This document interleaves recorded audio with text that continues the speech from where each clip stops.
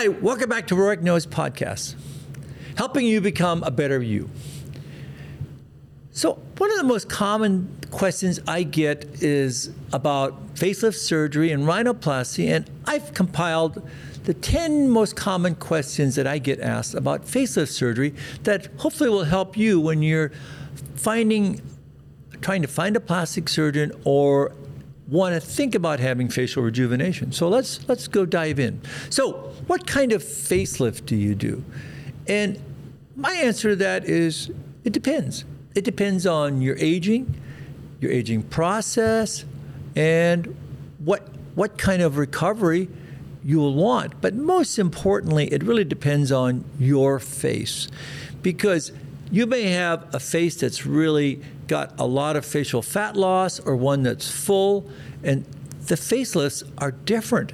And I know the popular thing today is the deep plane. Well, the deep plane isn't for everyone. It works in some patients, but there's so many other things. Most importantly, it's about how you're aging, what your face looks like today, and what you want to accomplish. Most commonly, it's, rejuvenation of the neck, correction of the jowls, and reshaping of the cheeks. So there's a lot of different ways of doing it. So the answer is, it depends.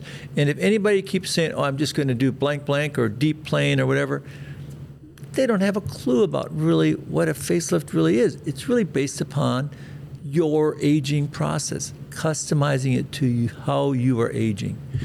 So, and then does a facelift fix my neck and jowls, and how long will it last? Of course, I get that all the time. Well, most of the time, you will correct a lot of your neck platysmal bands and jowling, and especially if you're doing a procedure that matches your aging process, and that may require a different type of deep layer or SMAS facelift along with central facial filling. But the jawline reshaping is very, very important. And then how long it lasts, I always tell patients it depends, again, on how you age. Usually it's 8 to 12 years, but also if you take care of yourself, it's like maintaining your body. It's like maintaining your car. If you maintain it well, it'll last longer. And we'll talk a little bit more about maintenance as you go on, because facelifts are not like a one-shot deal. It's the beginning of your facial rejuvenation process. It's a big one, and it does last a long time. It's not like a filler or Botox. So what else can I do with my facelift surgery? Because often patients come in and they say, I don't like my jaw, my neck, and my eyes. And I said, that's good, because that's really one of the primary things I do is I'll do your eye, your brow, and your facial rejuvenation in your neck, because people really want to do those things primarily. And don't forget about your skin. So, of course, you can do it, and you can do it safely. Within the time period of in an accredited operating room, a surgeon that knows what they're doing, that is safe, and will actually listen to what you want to have done. Those are the key parameters there. So you can do lots of different things.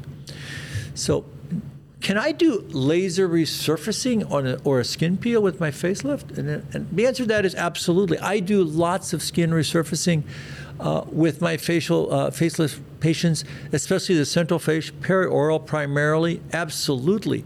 And you can even do full face resurfacing if you're very careful, and you have to do a little lighter in some of the facelift areas where you've undermined skin. But absolutely, it's a very essential part of that, because not only do you have to restore the deep facial planes, but also you have to resurface the skin, because the skin is the largest organ in the body, and that's really what you see. So you have to resurface the skin.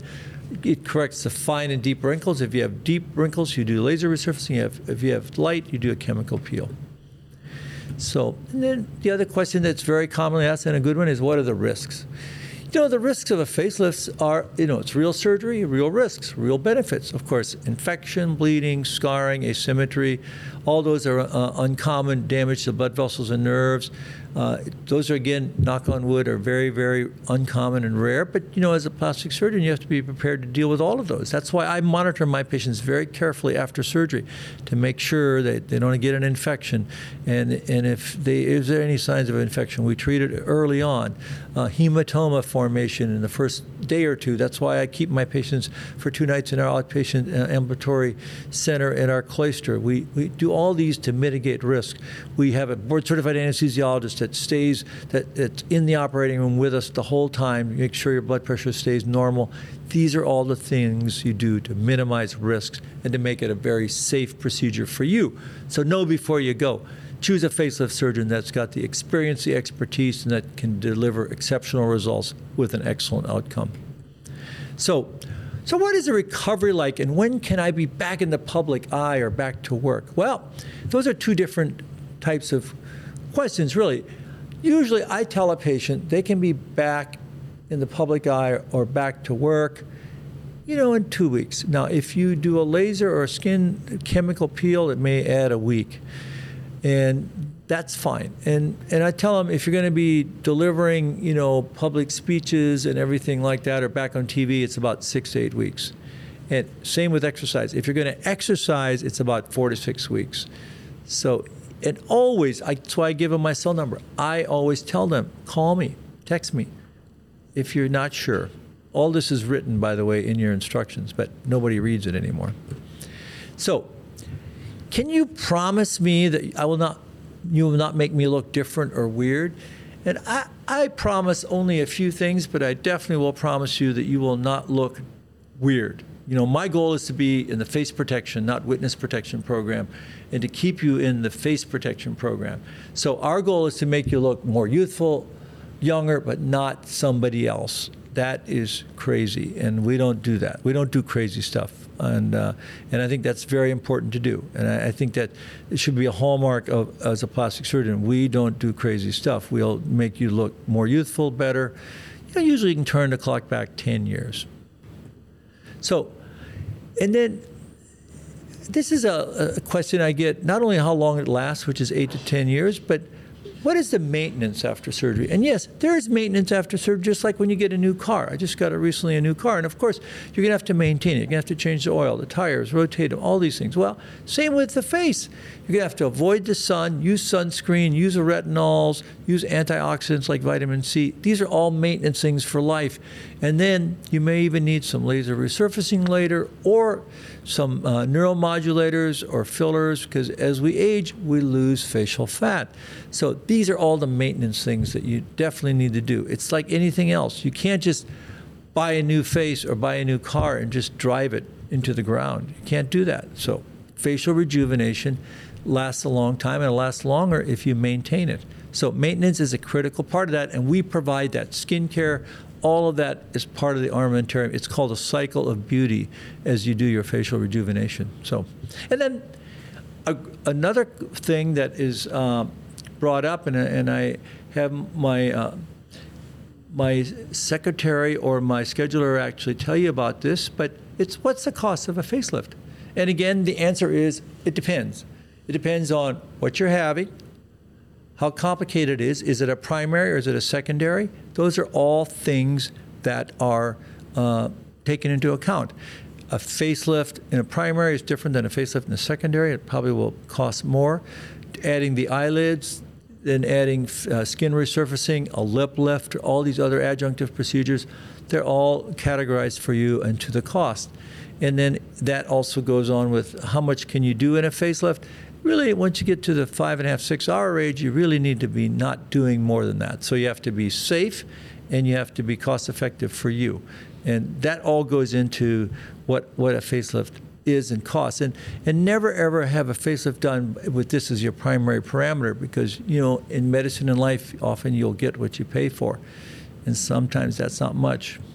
So, and then, can I see how I potentially can look after my facelift? And the answer to that is absolutely. We will show you a computer imaging that's an educational view that gives you an idea, a good idea of what's possible after a facelift.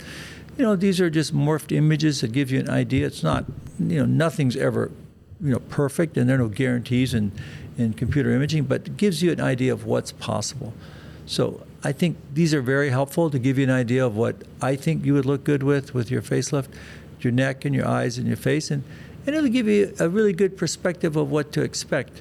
And many times you may look better than that, but sometimes you may not. But the key is it gives you an idea of what you may look like. Better than you bringing me a picture of somebody, say, I want to look like this movie star. That's very helpful. So, I think the these 10 questions really comprise probably 95% of the things I'm asked every day by my facial rejuvenation patients. So please comment and store them and send it to your friends, because it gives you an idea of where to start. Know before you go. Find a board-certified plastic surgeon or facial plastic surgeon that's got the experience, the expertise in facial rejuvenation, that does this a lot, that studies it, shows great results, and I think is honest and upfront with you about what can be done and what cannot be done in your facial rejuvenation journey. Good luck, and as usual, I enjoy your comments, helping you become a better you.